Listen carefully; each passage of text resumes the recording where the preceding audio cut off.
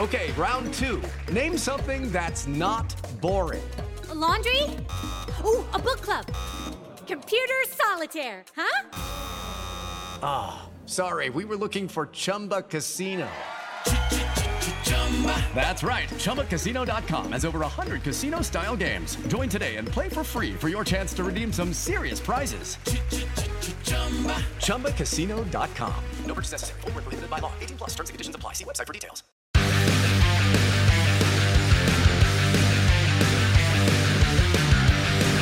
Judy was boring. Hello. Then Judy discovered ChumbaCasino.com. It's my little escape. Now Judy's the life of the party. Oh, baby, mama's bringing home the bacon. Whoa, take it easy, Judy. The Chumba life is for everybody. So go to ChumbaCasino.com and play over 100 casino-style games. Join today and play for free for your chance to redeem some serious prizes. ChumbaCasino.com. No purchase necessary. Void where prohibited by law. 18 plus terms and conditions apply. See website for details. Welcome to Pit Pass Moto, the show that keeps you up to speed on the latest in motorcycling and brings the biggest names in motorcycle racing right to you. I'm Dave Selecki. And I'm PJ Doran. And this week we have the winner of both Twins Cup races at Road America this past weekend, Caleb DeCarell, and former rider and motocross racing professional Dale Spangler. Pit Pass Moto is sponsored by Moto America, America's road racing organization, and we're on the heels of a wonderful weekend, Dave, so can't wait to talk about and two winners of races.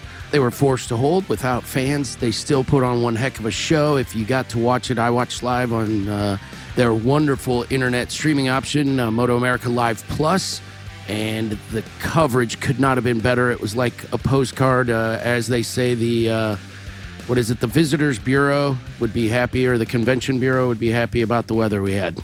Oh, it was picture perfect. And I'll tell you what, for those that didn't have the package, the updates and feeds that Moto America puts out on social media are really awesome. Just check out Facebook and they'll give you updates constantly throughout the day.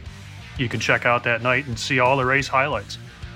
Yep, and there was, as I understand, there was coverage on other channels I didn't watch because I have that wonderful, as I said, Moto America Live Plus. I've purchased that, and it's the best value ever. I was watching racing from 8 a.m. I saw the corner workers going out and setting down their lunch pails. It was as if I was there, as close as one can get. Yep, as close as one can get. MotoAmerica.com has all that info as well. Go out and check it out. This weekend's races were amazing. We're going to talk about them. Dave, what happened in Supercross and the off-road world this weekend? Oh, the big news. Supercross is back. So they're going to put 7 races in 21 days, the first of which was Sunday night. Actually, Sunday afternoon, I should say. So it was a daytime Supercross. And really, it was great to see racing happening again. Also, sans spectators, same as road racing. But they did pull it off. And we saw 2 great main events. 450 class was really awesome. Eli Tomac bringing home the win. He just looked unstoppable out there on what I thought was a really tough track because it was dried and dusty and slippery, and he made the best of it. Just was aggressive. Defending champ Cooper Webb came home second, and Ken Roczen followed out the podium on third. So really a great race. Not much carnage. AC9 went down early in the race, but that was the most of the 450 class. And the 250 class, Shane McElrath, wire-to-wire win, pulls a hole shot, disappears. Chase Sexton gave him a little bit of a battle, came in second, followed by Garrett Marchbanks in third. So that pretty much was the podium in Supercross in 250 East. Some great racing. Did you happen to catch any of that, PJ? I caught the highlights quite literally, and that was it. It was really was a road racing weekend for me, so our true proclivities show through. I had live racing to watch Saturday and Sunday, and I really focused on it. I'll hit the highlights there as long as we're talking about Road America, the first race back for our Moto America series. It's also going to be the next one. The highlights were in Superbike, Beaubier yet again picks up where he left off, does the double. Gagne, Scholz, Herron, the likes of them were giving him challenges and keeping him honest, but Cam Beaubier continues to be at the front of the field. Big news of the weekend in that class, Tony Elias, Tony Sunglasses as we call him, the top dog rider for Suzuki, DNF both races. That is kind of unheard of for Mr. Elias and puts him in a bit of a hole. It'll be interesting to see how he comes back. In the super sport world, the 600s, Yet another double happens. Escalante absolutely crushes it. Brandon Pash in race 1 gave Mr. Escalante a bit of a challenge, but Escalante prevailed. Brandon Pash then unfortunately was DQ'd in race 2. There was a bit of drama at the track. He was 3.3 pounds under at Parc Ferme after the race, so sadly was DQ'd. Sean Dillon Kelly came second in race 2. In the Twins Cup, yet another double. We're sensing a hint here. Everybody who was fast at the front stayed fast at the front. It'll be our first interview of today. Jacob DeCarroll, congratulations to him, wins both Twins Cup races. And in the Junior Cup, it is an absolute sweep. Every winner was a double. Dominic Doyle does the double in the Junior Cup class with Rocco Landers giving him an actual run for it. Rocco is also running in the Twins Cup class. So Rocco Landers made all 4 podiums. That's got to be some kind of record. 2 classes, 2 days. He was on the podium 4 times, which is amazing for one Rocco Landers. I look forward to talking to that guy again soon. So there's the results on the weekend. We'll talk more about it when we get Caleb on with us shortly. Absolutely awesome racing this weekend. Weren't there other records being made? I saw some lap records that were just absolutely amazing. Absolutely. There were top speed records were being set. There were a number of things, and I'm still soaking it all in, Dave. I'll tell you, I was a little bit overwhelmed. As we discussed briefly off air, it was as if we were at the track. Tommy Boy Halverson was here reminding us when the actual races were kicking off, hey, turn off the music, put the race back on. It's actually happening now. And there was a whole bunch of fun being had. It was, again, as close as we could get to being in the campground in Wisconsin without actually being there, including all the stupid campfire tricks that are known to happen around our campsite. We pulled those off as well here in the backyard in Des Moines, Iowa. How awesome is that? Some great racing and some records set, and just an awesome racing weekend.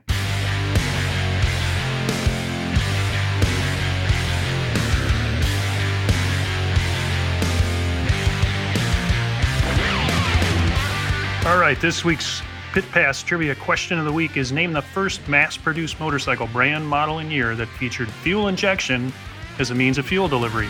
More on that coming up later.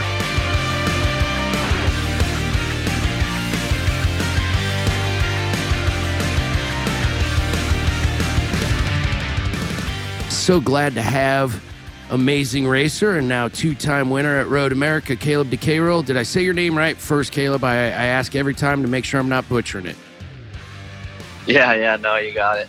Killer. Well, congratulations again on your spectacular weekend. You were, I watched the races live and have watched both of them multiple times already in replay.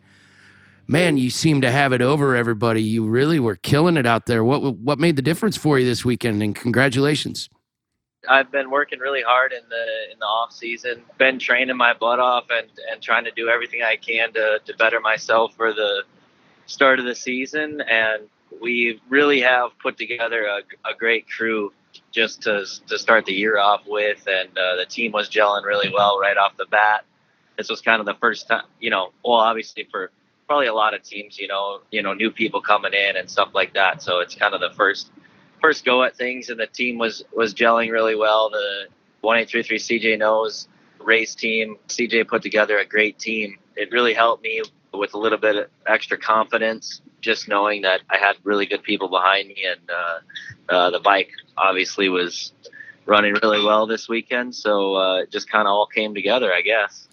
Yeah, it seemed like, Caleb, your bike, would you agree? I mean, it was a draft battle, and that race 2 finish was amazing. Rocco Landers first to third out of the last corner with you drafting for the win. And to be honest, Jackson Blackman was coming. If it had been 100 feet, I'm sure you've seen the replay. He could have easily gotten a double draft. So kudos to you for hanging on all the way to the line. Yeah, and honestly, I got a really good start in the second race, and I had no idea. I didn't have a pit board this weekend, so I had no idea. I knew Rocco was back there, obviously, because he passed me the one time, and I figured he was close, and he passed me a couple times, so I knew he was there. But I honestly had no idea that Jackson was even there.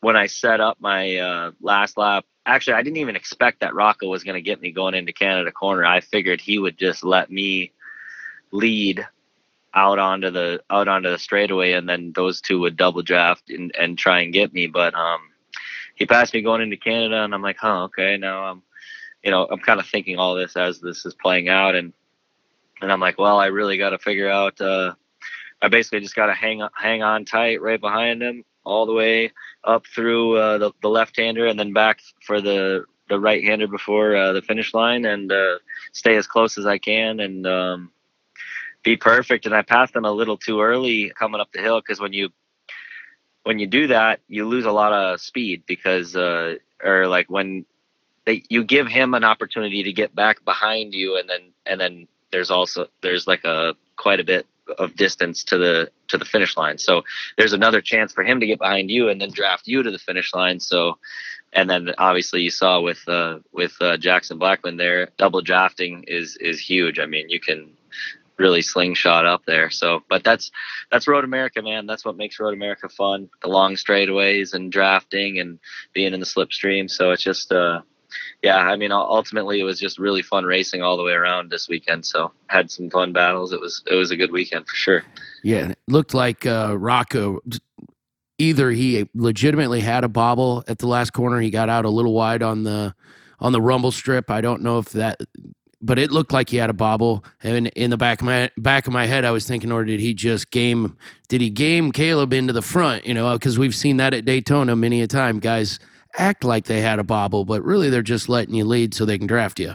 Out of the last corner, he definitely, I don't know, he got on the throttle a little bit early on the exit and ran a little wide. And I think he was doing all he could to keep it from going in the grass. And he went over the rumble. And then when you get out there, there's, the pavement's dirty or whatever. And you lose your drive. Kind of lost traction a little bit on the, on that dirty stuff or whatever. And, but either way, he made that bobble, and I was trying to be right on his tail. And then when he made that bobble, it kind of made me like almost check up. So luckily I wasn't super close. Otherwise, I would have had to let off. But I played it just the best that I could, and it ended up working out. So, but it was a lot of fun, that's for sure, and it made it exciting racing for everybody watching on the Moto America Live Plus. So that was good. I had a bunch of family. I'm from Minnesota, so this is kind of like my home race because it's the closest track that we go to. So there was a lot of people screaming and sending me videos, and it was really cool. So all the excitement, it's got to be interesting. The whole world's watching this, as I'm sure you're aware, because this is the first of its type event to come back, and now everybody else is going to want to take lessons that hopefully Moto America and you racers and the organization and the track workers all got from how do we do this going forward. What was your takeaways? I mean, was it an enjoyable weekend for a racer when there wasn't a fan group around? Yeah, it was different for sure, just because, I don't know. I looked at it as, like when I was on the cooldown lap and everything, and obviously just, there was still people watching online. So, but yeah, the fact that there was nobody in the stands, like I knew there was people watching on the cameras and stuff, but yeah, not having fans there, it kind of, I don't know, it was a different atmosphere. It wasn't, when the fans are there and you do autographs, and yeah, it was definitely different. That's for sure. I don't really know how to explain it, but yeah, there's a vibe. Yeah, I was going to say, Caleb, or ask you actually. I mean, a racer is used to a routine. When you show up at the racetrack, you do things in this order, and after many years of doing what you do, I'm sure there's that set routine when you have the autograph signings and interaction with the fans. How's that feel? That's the thing that changed, right? So your routine's not the same. How did that work for you? Obviously, you were successful over the weekend, but how did that feel for you? We had a lot of stuff going on this weekend too, just because it's the first round and I hadn't ridden that bike since Barber. So as far as the structure of the weekend, it was kind of the same as it would be. And actually, we weren't even supposed to have two races originally, but then with the change of schedule and obviously the COVID-19 and the pandemic and all that, with the schedule change, we ended up having two races this weekend, the doubleheader. So it was pretty similar because we were trying to get things set up. We were trying to make the bike as good as we could, and we had kind of limited track time just because you get one practice, and then after that one practice, which is like roughly 8 laps, it's qualifying. So it's time to show up and make it happen. I guess what I'm saying is the weekend was still a very fast pace, and there was still a lot of stuff going on. But obviously, it's a lot better when the fans are there cheering you on, hanging out and getting to see the show. But in June they'll be able to come out and hang out, and I'm kind of glad they're doing 2 Road Americas just because my family can come out and check out the races this next month. So it's cool that they're giving the people up in this area, because we don't come up to this area very much. So it's cool that they're giving them a chance to, or they're doing 2, so that way they can come out and check it out. And I know there was probably a lot more people watching online, because I believe we're the first motorcycle form of racing to be back going. And I think Supercross was this weekend too, but either way, I'm just happy to be back racing and happy that the season kicked off. And it was just a lot of fun to be back out there, And you had some real battles. Yeah, you don't have the crazy fans a la me and our crew begging for wheelies on the cool down lap, banging on the fence at you, but you'll get that at the end of the month. We'll be there. I know my crew will be there, and I'll be completely surprised if that event is not a big time packed event, because we're taking the chilly weather out of it. I've never been there at that time of year, actually, but it's a month later. We're not going to have the see your breath in the morning rain day. Even if it rains, it won't be a terrible deal, right? Yeah, for sure. It's Road America. You never know. And honestly, I think we got probably really lucky this weekend that we had beautiful weather all weekend. It was a little chilly, but sunny, and I think it was like 65 roughly. Anyways, it was about as good as weekend as you could get for as far as weather-wise. So that made it really fun too. So yeah, there were a lot of records being set. They mentioned it. You guys probably wouldn't know at the time while you're on the track, but with Moto America Live Plus and their infinite ability to come up with information, they were in multiple classes talking about, these are record-setting lap times that are happening. The track must have been really good for you. Yeah. The track was really good. I guess I didn't really know this until the weekend too, but they were saying I didn't even know that the bikes, I guess, run better when it's a little bit cooler out.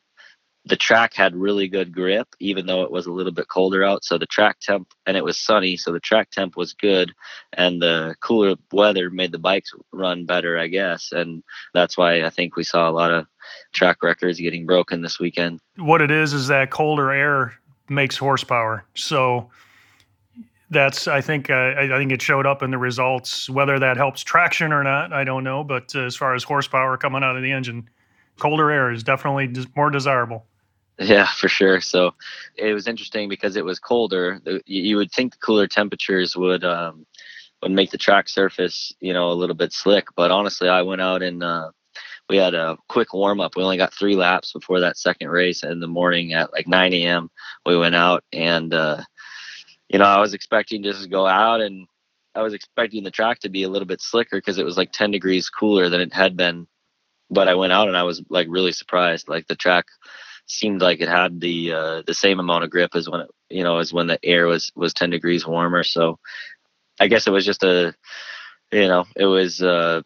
perfect mixture for putting out good lap times, because the track temp was hot enough for the tires to be good and sticky, and then the cooler air made the bikes run fast. So it was an awesome weekend. It was a lot of fun, and honestly, it was just really good to get the season rolling. There was so much uncertainty there for a while with everything that's been going on, and as a rider, you're training your butt off all off season, doing everything you can to be ready, and then there was almost this weird period where you didn't know when or what you were getting ready for, type of thing, because there wasn't any real clarity on when we were going to get back racing. So it was just awesome to get back out there, and I hope the fans enjoyed it watching online, and I really hope that people can make it out to Road America here in a month. So Well, we're definitely going to do it for sure, Caleb. Can't wait to see you out there. And now you've got what one might call a commanding lead in a series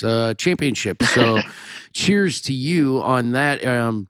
We're nearing the end of our time. I want to give you a chance, as we often do, to thank any of your sponsors. Anybody in particular you want to thank, now be the time. And we really appreciate you coming on with us following your great weekend. Yeah, thank you. Thank you guys for having me on first and foremost. And I got to give a huge thank you to 1833 CJ Knows. He's the one who basically put all this together for me. And I wouldn't be out there without him, without CJ Zaya putting this all together and making it all happen. And Roaring Toys, they're the guys that built my bike. They had the bike running awesome this weekend. Bell helmets, mass leathers. I got to thank my crew guys. They worked their butts off this weekend. And my girlfriend did a ton of work this weekend. And also my buddy Garrett Gerloff, he was there making sure I was hitting my lines right. And we would go through some footage and stuff to, if he saw something, he would kind of say, hey, maybe try this or do this. And that was a huge help as well. So I got a lot of good people in my corner, and I'm ready to keep rolling through this championship. So thank you guys for having me on, and hope to see you guys at the next one.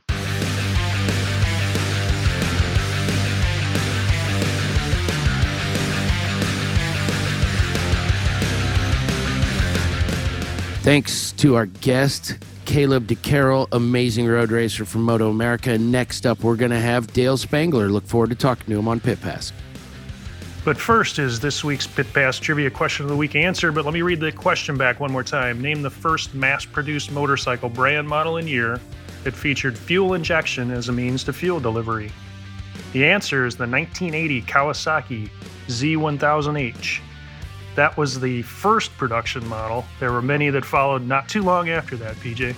Absolutely. They were, quite honestly, it was a coup, if you ask me, to get to market with fuel injection ahead of Honda, the notorious engineering powerhouse that is Honda. It was the case even in as early as the early 70s. So by the 1980 model year, because within 2 years, Honda had a fuel-injected turbocharged, spaceship called the CX500 and the CX650. It still amazes me to this day that Kawasaki managed to pip Honda with that technology to the market ahead of them.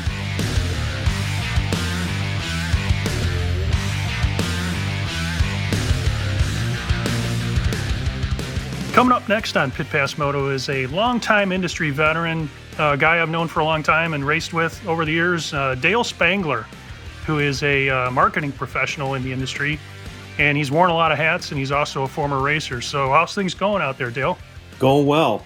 Just kind of hanging out, trying to keep myself busy.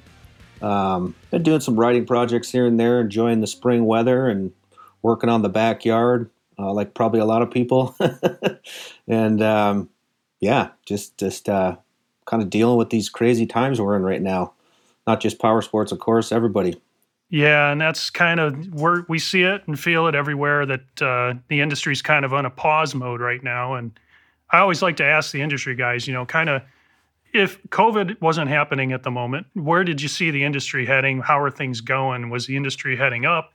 Was the industry flat? Was the industry down? Really, what's your gut tell you? I think, with this COVID thing, it kind of throws a monkey wrench into all predictions, but where do you see things settling? I mean, is it strong right now, do you think? I mean, I think it's coming back. I feel like it would have been a very strong year for power sports in general, whether it's, obviously there's different segments. There's things like UTV that seem to be growing and growing right now. That segment just seems like they're just can't get enough of that segment. Like I think I listened to one of your shows with, I don't know if it was the Brock Sellards one, but you guys were talking about how that segment is just crazy how it's going right now. And overall, I feel like the industry was kind of headed in the right direction. I know my employer, Tucker, like we were having a pretty good spring. You had a great Tucker show coming out of January. Felt like we were doing everything right. And then the COVID thing hit, and I think everybody's just trying to figure out what to do now. But I have heard some pretty positive feedback from, dealers are starting to kind of figure out the best way to conduct business now. I'm seeing OEMs step up and do, delivery of new models to customers. So I think the industry overall it'll adapt, and I read this great article the other day that talked about how, maybe now with all of this COVID going on and the social distancing, maybe there will be more people that buy street bikes and start commuting because they'll start to see the benefits of being able to, I wish more states had lane splitting, but, the benefits of being able to be social distance, but at the same time, it's just a lot more, relaxing way to commute than sitting in a car for hours and backed up in traffic. So I don't know. We'll obviously only time will tell, but I kind of feel like there's a possibility that the industry could come back even stronger if, the pieces fall into place. I kind of agree. I think, people are pent up and they want to get out and do things. And it's one of those things, like you said, you can do solo. You're not next to somebody or 6 feet away or more. And I was actually at the racetrack a couple weekends ago, and I wasn't 20 feet, was about as close as I got to anybody. I was closer to people on the track than I was in the pits. So it's, it's one of those situations where I think it's actually fairly safe to be out there doing it. Not even, calculating in street riding, which is a whole nother animal. So I kind of agree. I think maybe this could be in some strange way, beneficial to the industry and power sports in general. I guess, like you said, time will tell. You've documented and talked about a lot of things in the industry over the years, and you keep a website where you can share your thoughts on things and talk about that. Talk about Dirt Buzz and what you're doing there. Yeah, Dirt Buzz is something I started, I guess it was 2015 now. So yeah, it's been like crazy. It's been 5 years since I started that, but it was kind of a side project that I just, I felt like I needed a creative outlet, to be able to, being in the industry so long, it's, there's that saying, like, if you get out of the industry, you end up riding more. But, like, it's kind of like being in the industry sometimes, I feel like I don't spend enough time taking my personal thoughts in my head and putting them down on paper. So that was kind of what the reason for Dirt Buzz. And I felt like off-road was being ignored a little bit. Motocross always seems to get all the attention and the limelight. And so I focused on off-road with Dirt Buzz, and it got a pretty good following. And then once I got my job at Tucker Power Sports, I've been doing a lot more riding there. So Dirt Buzz kind of sort of got neglected a little bit, but I've kind of brought it back now that I'm on this downtime, being on furlough. And so, kind of resurrected. But it's a great outlet for me to be able to kind of share my experience. And shoot, I think I'm going on 28 years now in the industry. I listened to your podcast the other day with Jay Clark, and I was like, him and I are almost exactly on the same timeline. Like it was 93 when I went to work for Cometic Gasket there in the Menor. And so I think he said he was 93 when he went to work for Weisco. So it was a very similar path. So we've both been around for quite a while. Definitely an industry veteran for sure. And Dirt Buzz was just fascinating to me because it's the word I like to use when I look at your website is eclectic, because it's a good mix of, you talk about riding, you talk about bikes, you talk about all of that lifestyle, but you throw in some beer and you throw in some music and some thoughts there. So your T-shirt was an inspiration from a post-punk band from the late 70s, early 80s. Talk about the inspiration for that T-shirt. Yeah, it's the Joy Division, Unknown Pleasures, that classic kind of iconic T-shirt. And I work with my friend Jerry Bernardo, who lives over in Australia now, the former Motor World 2 announcer or a TV personality. And funny story, side note on that, we just put out a piece, I guess it was last Wednesday, that was it's like 6,000 word kind of long form piece about that Jerry's sharing. Him and some of his cameramen, they shared some of their behind the scenes experiences. So it's pretty fun. That's what you're saying, like the eclectic mix, because I do like to kind of mix things up. I feel like I call it the trilogy of buzz, beer, music, and motorcycles. To me, those things all kind of give you a similar rush and a good feeling. And so that's kind of where was my outlook when I, included those different aspects into Dirt Buzz. And I kind of consider it an open forum. So anybody who ever wants to write and put something on my site, I'm happy to, post it up and share it there and give them a voice to be able to, just kind of get their word out there. It doesn't have a huge following, and that really wasn't my point when I went into it. At first I was thinking I was going to try and make it into something where I would have advertisers, and then I got to the point where I'm like, I don't even feel right about it. I have all these friends in the industry, and I just didn't feel right calling them up and asking for money.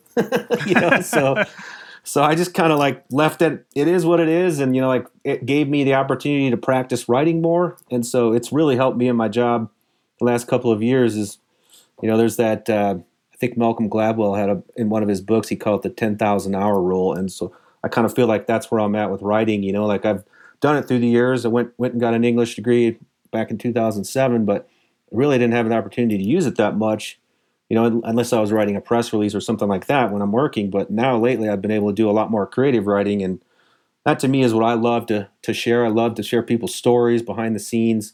Just did another recent piece with an athlete that's sponsored by Tucker. He's a para-athlete. He was an X Games snow bike racer. And so I did a story on him and just kind of shared his story. I know people like that sometimes just don't get a lot of attention. And so I just like to tell interesting stories. And so like when it was to go back to the Jay Clark thing, like he's kind of the opposite end of the spectrum, where he was more on the technical side.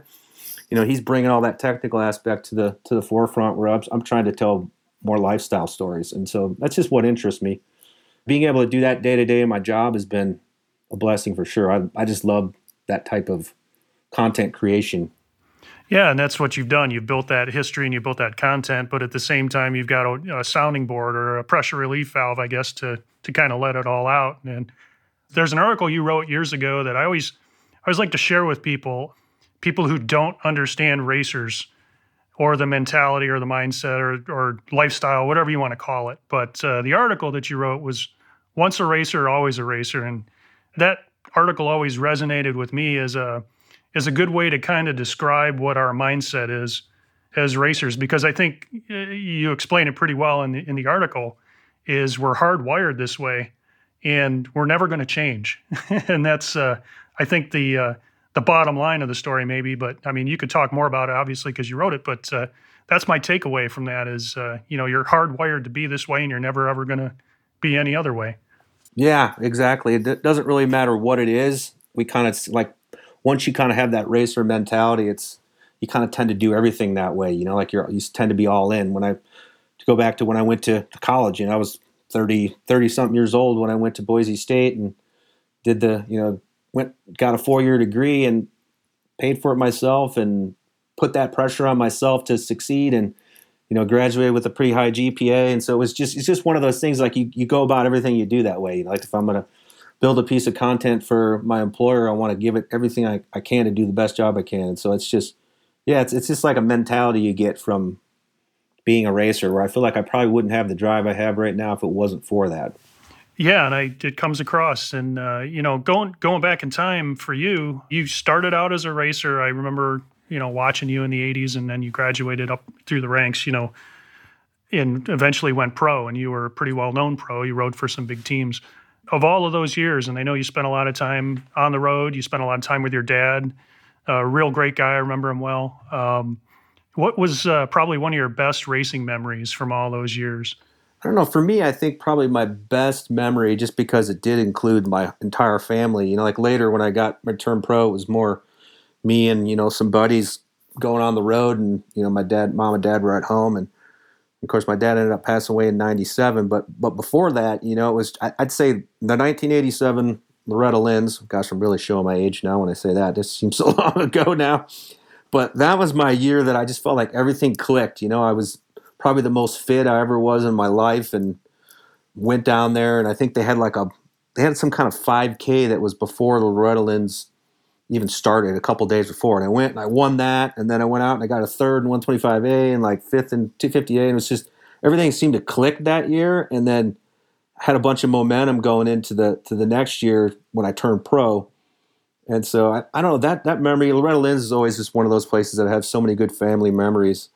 A lot of people from Painesville there back in Ohio, ton of us would be there. There's Scotts and the Borises and probably people I'm sure you remember, Dave. And oh yeah. And so it's I just have a lot of fond memories down there. Even though you go down there and sweat your ass off for a week, when you went there, you were one of the top athletes, the top racers, and so it just was a kind of a pride thing, I guess. When you went down there, knew you were part of the cream of the crop, I guess, during that year. So Dale, what you mentioned you're currently on a furlough, and we're hoping along with everyone else, you get to go right back to work. What's it looking like from your employer? I work in a dealership, so I have my own perspective on this. We're having what feels like a banner year that I cannot in any way explain. And are you hearing things of that nature from other dealers or from the parent company? Yeah, absolutely. I mean, I think we're getting close to where some people actually did go back to work on the 1st of May, and they're just kind of slowly bringing people back. And from what I understand, things are starting to pick back up again. And like you said, there's a lot of dealers that have kind of figured out a formula, a workaround, so to speak, to actually be doing better than they've ever had. Some people are saying they're having some of the best months they've had in years. And I don't know if that is, people have that more free time on their hands to be able to, fix up bikes they've been maybe putting in the back corner of their garage and forgetting about for a while. So they're buying parts and fixing things up. You probably know more than I would about that, is what actually they're buying. But probably new units, I would think probably UTVs would still be the dominant one there. And maybe street bikes. Like I was alluding to in the beginning there, I'm really hoping there'll be a lot more people buy street bikes just for commuting. Like whether or not they're doing it for fun or not, like the pure enjoyment of it. I mean, the more bikes we can have on the road, I think it's going to be better for more ways than one, whether it's, easier traffic, saving gas, pollution, whatever you want to call it. Like it's inevitable that those topics are going to keep coming up and up, again. So obviously we're seeing the electric bikes coming, which seems like that's been on a little bit of a pause, but I don't really know what's going on there. But I think once we get through these next couple of months, everybody should be back in a pretty normal state, I'm hoping. Hopefully we don't lose a lot of small dealers. That's my biggest worry personally, is like we get some of these smaller mom and pop shops that, don't have a lot of, disposable cash there, where if hopefully they weather the storm and we're not left with, 1,000 less dealers when we come through this. Yeah, that's would be detrimental to all of us, obviously, across the industry.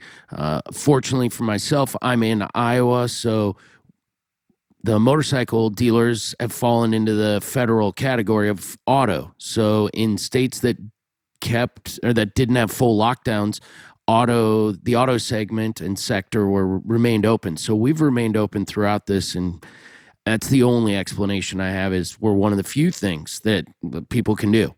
And it's definitely paid off for, being open has paid off.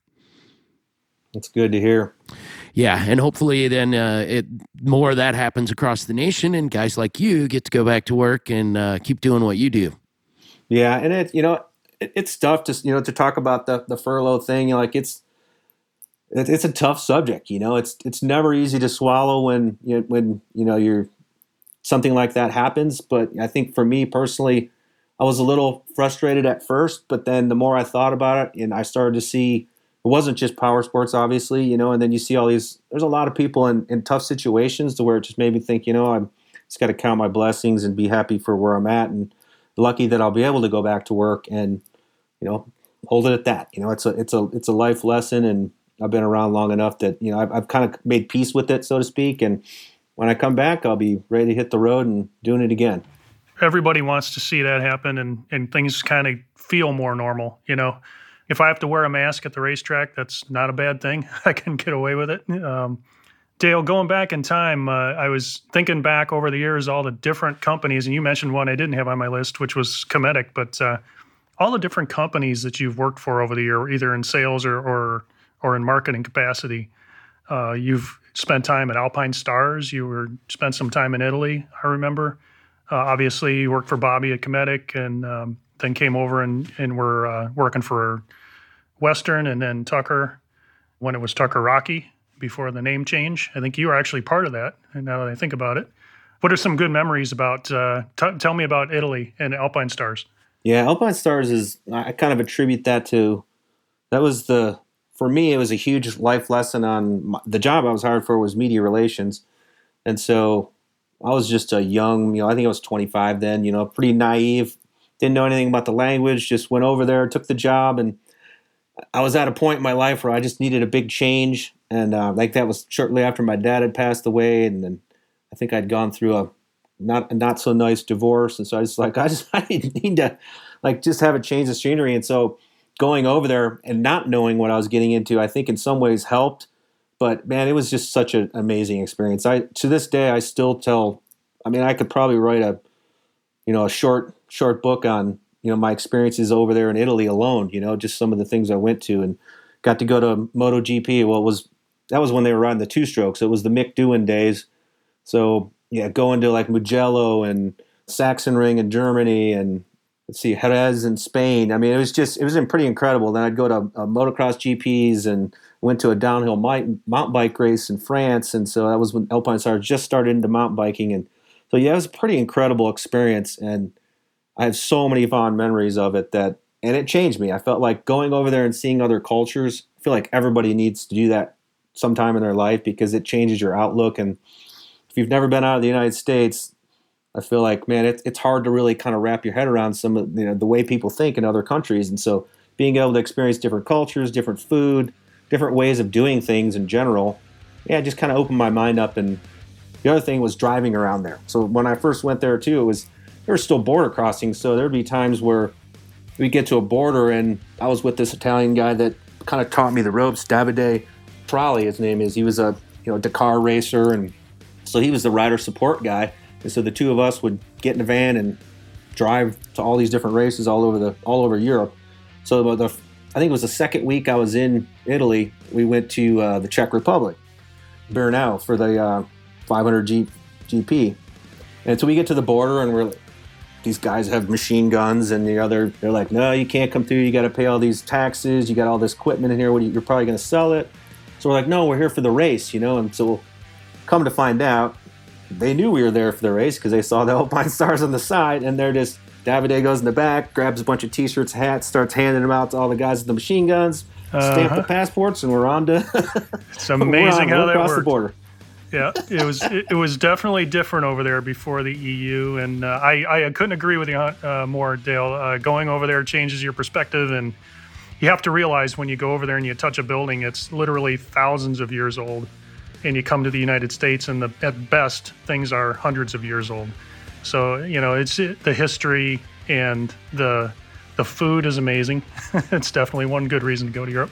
It's a good way for you to hit the reset button for sure, and great story too. So, Dale, our time is coming to an end here. We really appreciate you coming on and talking about your history and sharing your stories. I love it. Appreciate you guys having me on. I could talk for hours on this stuff, so anytime you need a guest, I'll be happy to come back on and talk.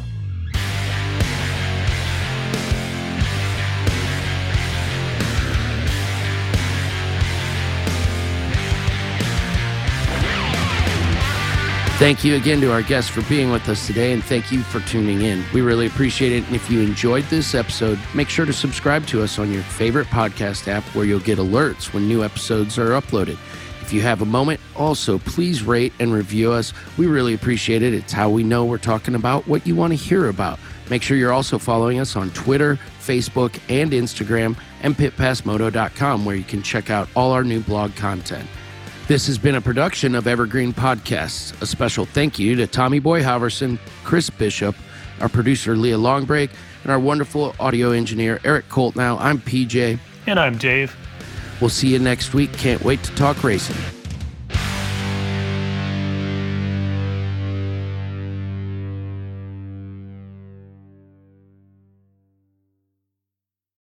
When you need mealtime inspiration, it's worth shopping Kroger, where you'll find over 30,000 mouth-watering choices that excite your inner foodie. And no matter what tasty choice you make, you'll enjoy our everyday low prices, plus extra ways to save, like digital coupons worth over $600 each week. You can also save up to $1 off per gallon at the pump with fuel points. More savings and more inspiring flavors make shopping Kroger worth it every time. Kroger, fresh for everyone. Fuel restrictions apply.